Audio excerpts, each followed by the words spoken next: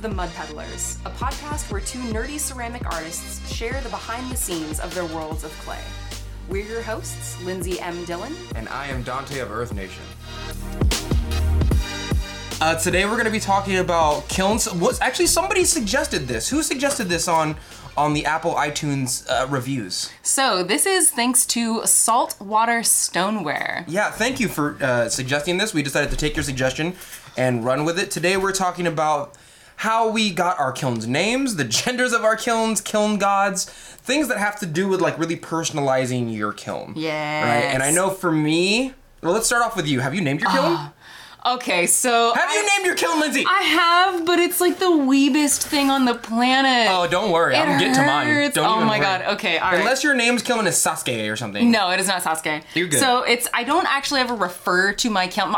Most of my focus is on the kiln god the kiln gods that I use. Mm-hmm. But I named my kiln Gotoku Neko. Oh my god, it's so weeaboo! It's so weeaboo! So the reason I did this is because I got my kiln the same year that I went to SakuraCon, and there was an author, I believe his name is Zach Davison, and he wrote a book called The Supernatural Cats of Japanese Folklore. Oh my god. And there's a chapter on the Gotoku Neko, and it's basically a cat that lights fireplaces. And I'm like, this is perfect! It's a kiln! So I decided to, up until now, it has been my own little nerd secret, but now it is no longer a secret, so... Ooh, kiln out the closet, I tell you. Oh, it's God. out now. Oh my god, what about you? Does your kiln have a name? Yeah, so my last kiln, so you guys know I'm a huge Destiny fan. I play Destiny. But like even my favorite YouTubers are not ceramic art YouTubers. They're Destiny YouTubers. If you don't know, Destiny is a first-person shooter game that's kind of like Halo and Call of Duty got mixed together. Or it's kind of like World of Warcraft if it was a first-person shooter with Halo skins on it, right?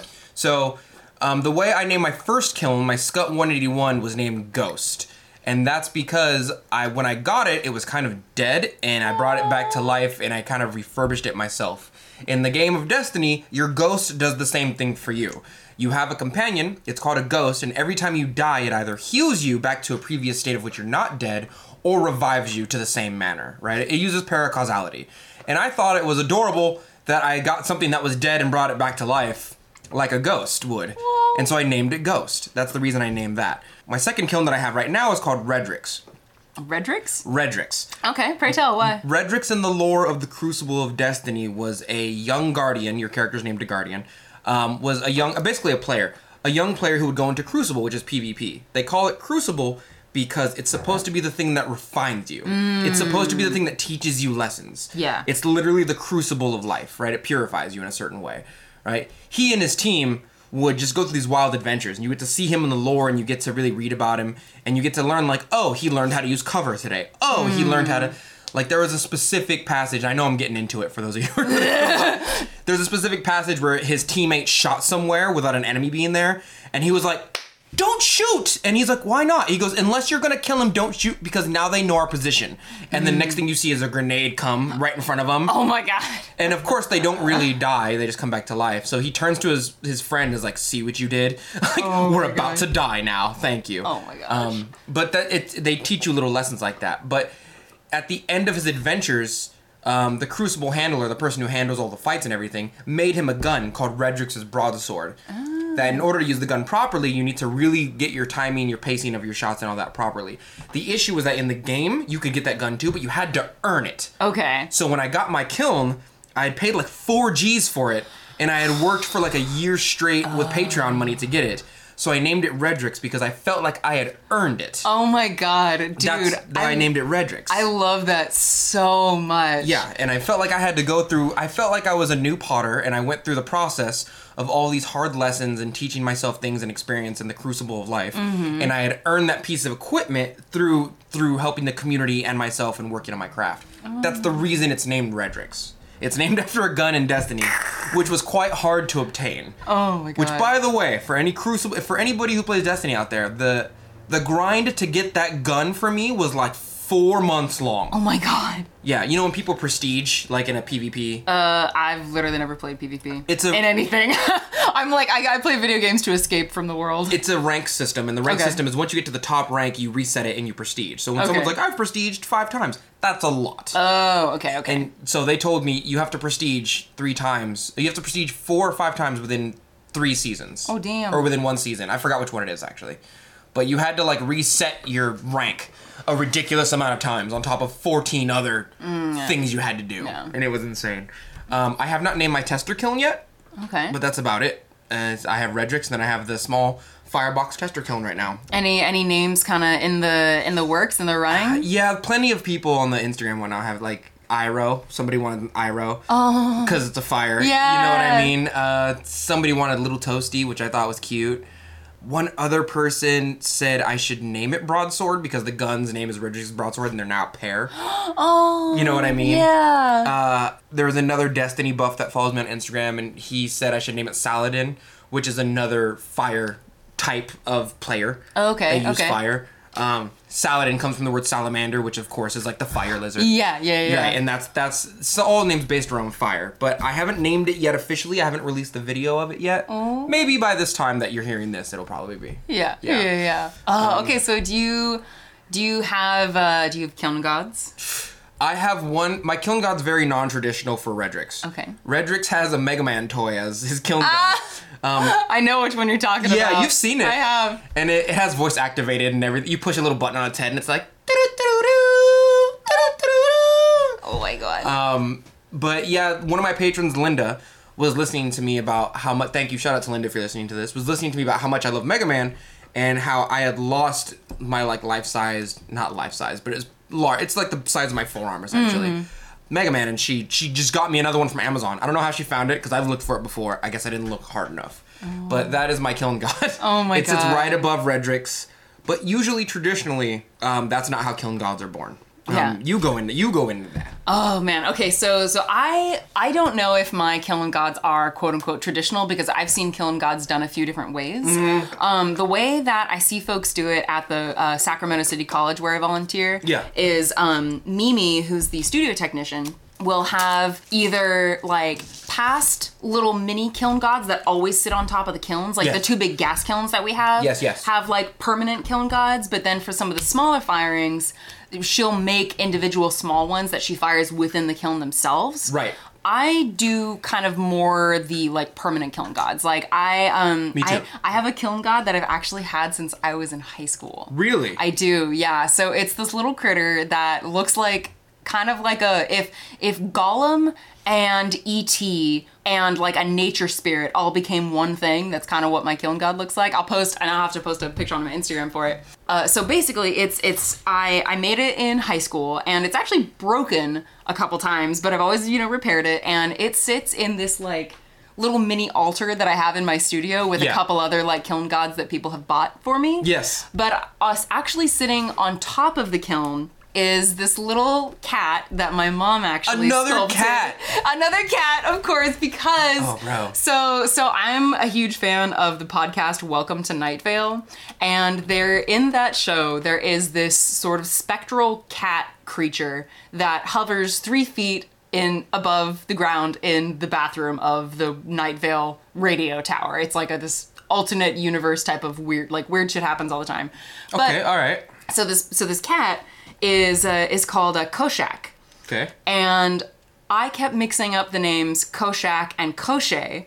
Okay. Koshche is a figure from Russian and Eastern European, like Slavic folklore. Yes. Who's this like crazy wizard man. Okay. And so I named the cat kind of both of these things. So it's sometimes I call it Koshak, sometimes I call it Koshche, but my mom sculpted it for me because she knew what a big fan of Welcome to Night Vale I am, and she gave it to me when I got my kiln. But that's how my Kiln God got the one that I actually have sitting on top of the kiln. That's how it got its name. Right. Okay.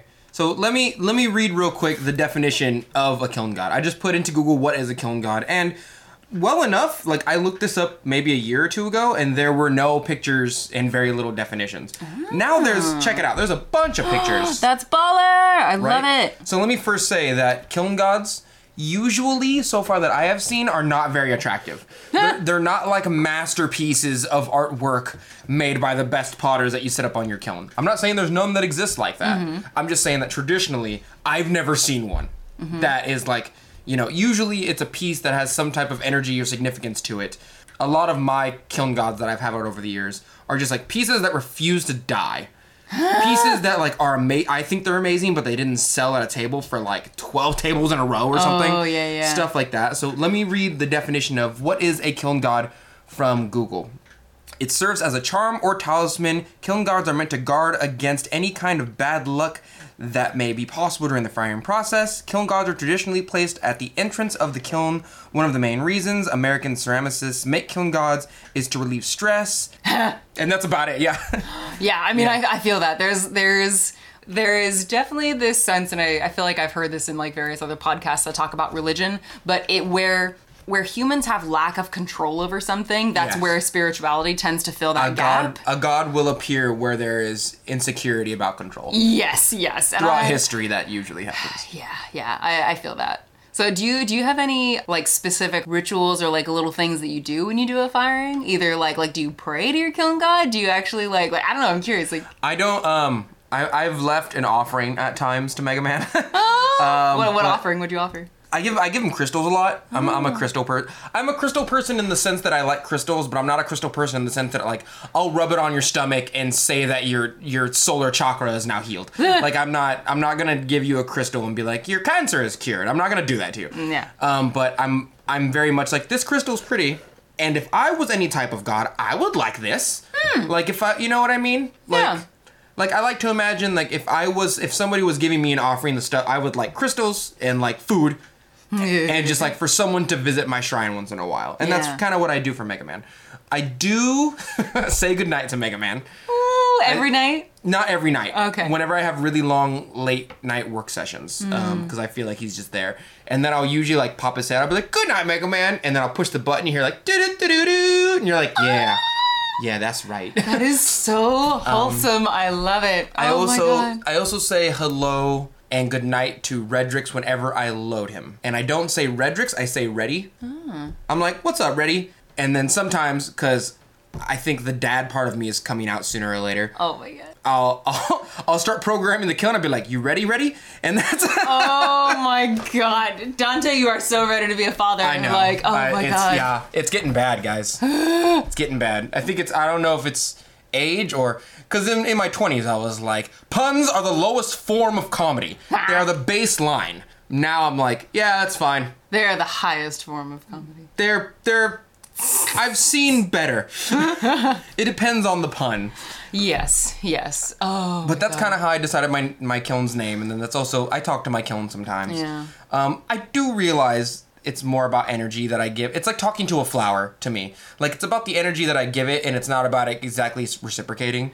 Yeah. Like I talk to my kiln god. I don't really talk to my kiln, but it's like that same thing, like where I don't necessarily believe that like there's a spirit or anything like in it, but it's kind of, again, it's like that ritual. It's that like, it's the intent. Yeah. And I love the history of like religion in general. I find it fascinating the different ways that people have expressed their interest in the divine or the otherworldly. Yeah. So to me, it's not so much that I believe that it's real, but it's more that it feels like it's tapping into that history of worshiping something or like asking for assistance. It taps into that like universal human experience or almost universally human experience of seeking or beseeching the divine for assistance. Things outside of your control, especially. Yeah. Because you feel, especially as a new ceramicist, you feel like you don't have a lot of control with it.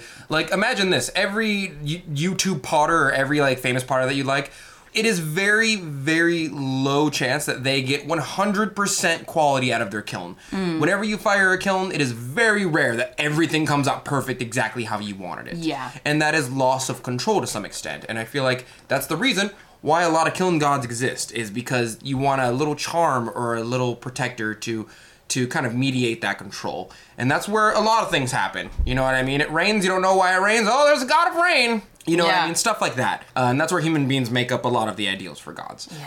But it's just the energy that you give your kiln. It's more, it's like people who talk to flowers and believe that they'll grow more. Like, probably the water and the sunlight that you give it is probably more of an impact. Yeah, more of an impact than you talking to it. But like, yeah, I like to think that talking to flowers kind of helps a little bit. Yeah. You know what I mean? Well, I think part of it too is that, I don't know about you, but it's like there's that sense that it's like, well, there's no harm in it, you know? Like, I mean, there's this, I know people use this quote all the time, but... It's peculiar, it's not weird, though. Yeah. But no, there's this quote from Shakespeare. I'm gonna get all Shakespearean here. That guy. But I know. But it's the phrase, there are more things in heaven and earth than dreamt of in our philosophies. And I always kind of like that, because it's this sense that, you know, I like leaving room for, like, mystical shit in the world, because, you know, like, in general, like, I tend to lean more towards science than other things, but I know that I am happier leaving room in my head to, you know, pray to my kiln god and go, all right, Koshe, like, help me take care of this kiln, you know, watch over it, and it makes me feel better, and I think that's part of it. I'd totally be a Tom Hanks Wilson dude. If I was left alone for way too long. You ever watch The Umbrella Academy? Oh, yeah. You know when he grabs the mannequin, he talks to the mannequin? Oh, God, yes. I would be one of those guys. Absolutely. Like, but just with a kiln, you know what I mean? They also brought up gender. Oh yeah. They also brought up gender. I heard you refer to Reddy as a he. So Redrix is a male, and Ghost was non-binary. I like it. Okay. I've never thought that anyone cared about that. I never thought I would get that question. Yeah, it's an interesting, like. I'm not like a social justice warrior, and I'm not like so left leaning that I think that, like, you know, I don't know. Just I'm not like that. I'm not an extremist of any side. But, like, it's just in the same sense that I talk to my kiln and thinking that helps my kiln load is the same sense that I'm like, when I talk to my kiln, I'm like, I wonder what voice it would respond back to, and I wonder if it's a male or female voice.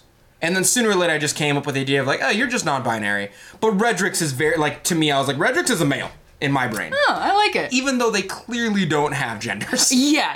And, like, I feel like it's important to say that, you know, I mean, you kind of already brought it up yourself, but, like, non-binary is valid. It's important. Yeah. Like, I literally never thought about a gender to my kiln. Or, like, I like, though, that you asked yourself, what voice would it have if it responded? Oh, yeah. Like, so I think the conversation in between me and Ghost, if there was one, was, like, a very sassy person who didn't like me to assume anything about it. So, like... You know, as I usually talk to my kiln, I came in, I'm like, what's up, Ghost? How you doing today? And it was like, I'm good. And I was like, what's wrong with you? Like, you know, it's like nothing. You know, and I started talking, and to some point it got to, like, me saying its name. And it was like, you don't know if I'm a boy or a girl. And I was like, you're right, I don't know if you're a boy or a girl. And it was like, how dare you assume? And I was like, God, why is Ghost so fucking bitchy all the time? Oh my God. And then, you know, it turned, like, through that conversation, I was like, I can't assume my kiln's gender, I guess. So it's just a, you know. Yeah. It's both, I guess. So, yeah. Or neither. So it just ended up being, non-binary. Non-binary, yeah. Yeah. My little kiln is a girl. Yeah? Yeah. I decided that last week. I was like, you're a female. Aww. Yeah. That's so funny. Off of nothing. It's kind of like how you look, my mom used to tell me this. She would look at forks and be like, forks are male and spoons are female, right? Huh. And I always thought that was weird. And I think it's just because she attributes, like, hard, pokey things to males. Yeah. And things that can cradle stuff to females, and I think that's how she does that. Well, there's a whole, like, history around that, like in design, like looking at quote-unquote feminine shapes versus quote-unquote masculine shapes. I mean, there's a whole, like, field that looks at that. You ever if you're listening to this and you're looking at the car in front of you on your podcast or whatever, like, just look at or you get out of your car and you look at it, just look at it and be like, are those feminine or masculine kind of features? And it's really weird, because even though they're inanimate objects, your brain still goes, those look like female eyes.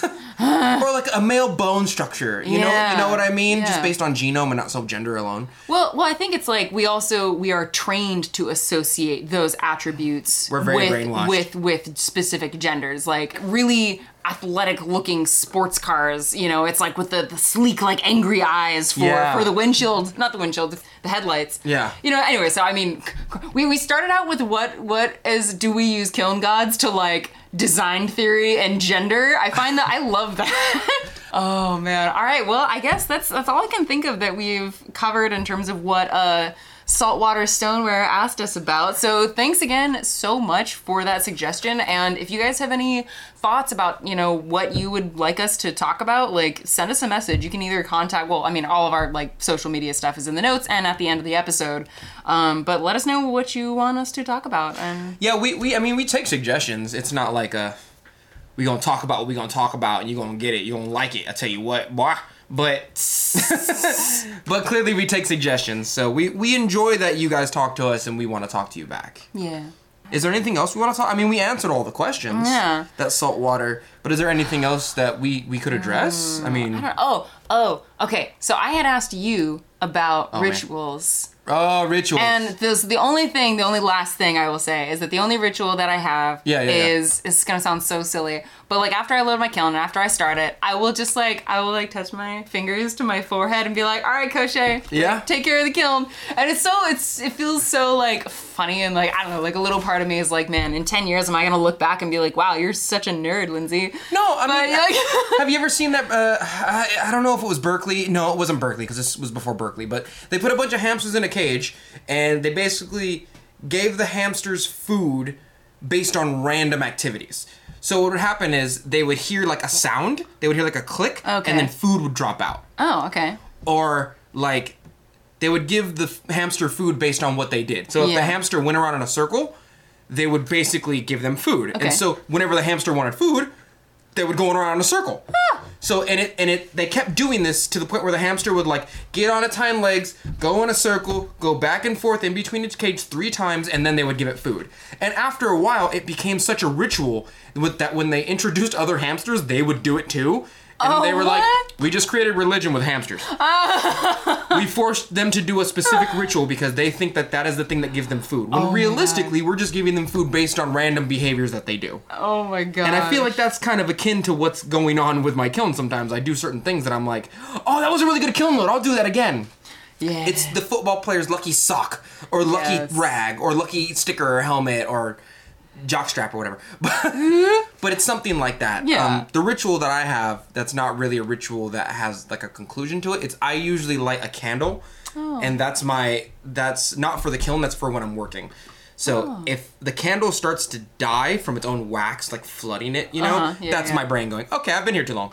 Oh, interesting. Yeah. If I've been there for more than like 4 hours and the candle's starting to like burn, I hear that fizzle noise, I'm like, oh, it's time for me to go. That's really interesting. Especially in the winter, just try it. It helps a lot, weirdly enough, because even though you might be cold, your brain sees fire and goes, oh, okay, it's nice, it's warm. It's close to me. It's just mental gymnastics, but it has nothing to do with actually being warm.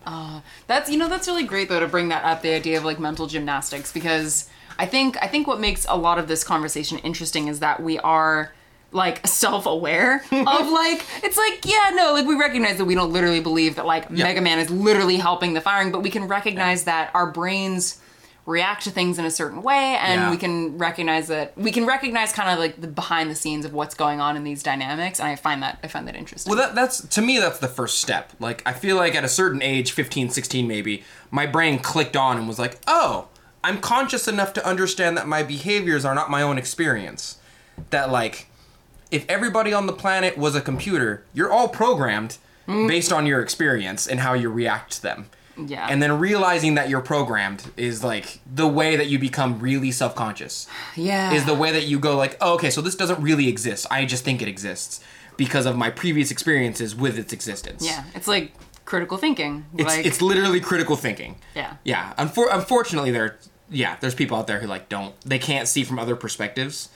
But I think that's kind of the first step to sympathy, at least, is to go, my experience is not your experience. And so the things that you do are different from what I do. Not because you're so different from me, but because although we both still eat shit, bleed the same color. Like, you're raised in a different culture, and that culture is based on experiences, based on a geographical area of what you've done throughout history. Like, you're not that different from me. You just kind of, like, do different stuff. I like that. All right, so we've gone from Kiln Gods to critical thinking. Sorry. I love it. No, I love it. I love it. Tired of human beings thinking that they're like better or different from all the other, like different human beings based on little aspects. And I'm like, you're not. Yeah. You're just a different color sometimes, and then you do different things based on culture, which half the time your culture is just historically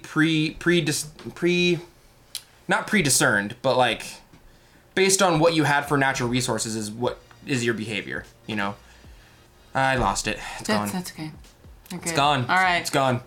Bye. It's gone. My train of thought died in the middle. It's okay. We can edit it out.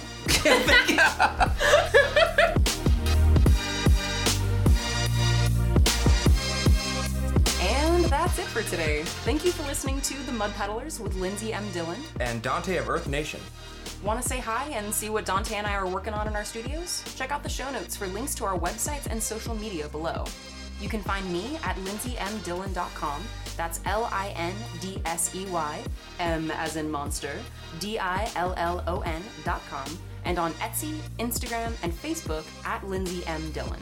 And you can find me at Earth Nation Ceramics. It's spelled exactly how you think it's spelled, but you can also find me on my Facebook fan page and Instagram at the same name at Earth Nation Ceramics. If you enjoyed hanging out with us today, or you have a question or topic you'd like us to discuss, take a second to rate and review The Mud Peddlers in Apple Podcasts. It helps our podcast reach new listeners, and we really appreciate the feedback. Thanks again, and we'll catch you next time.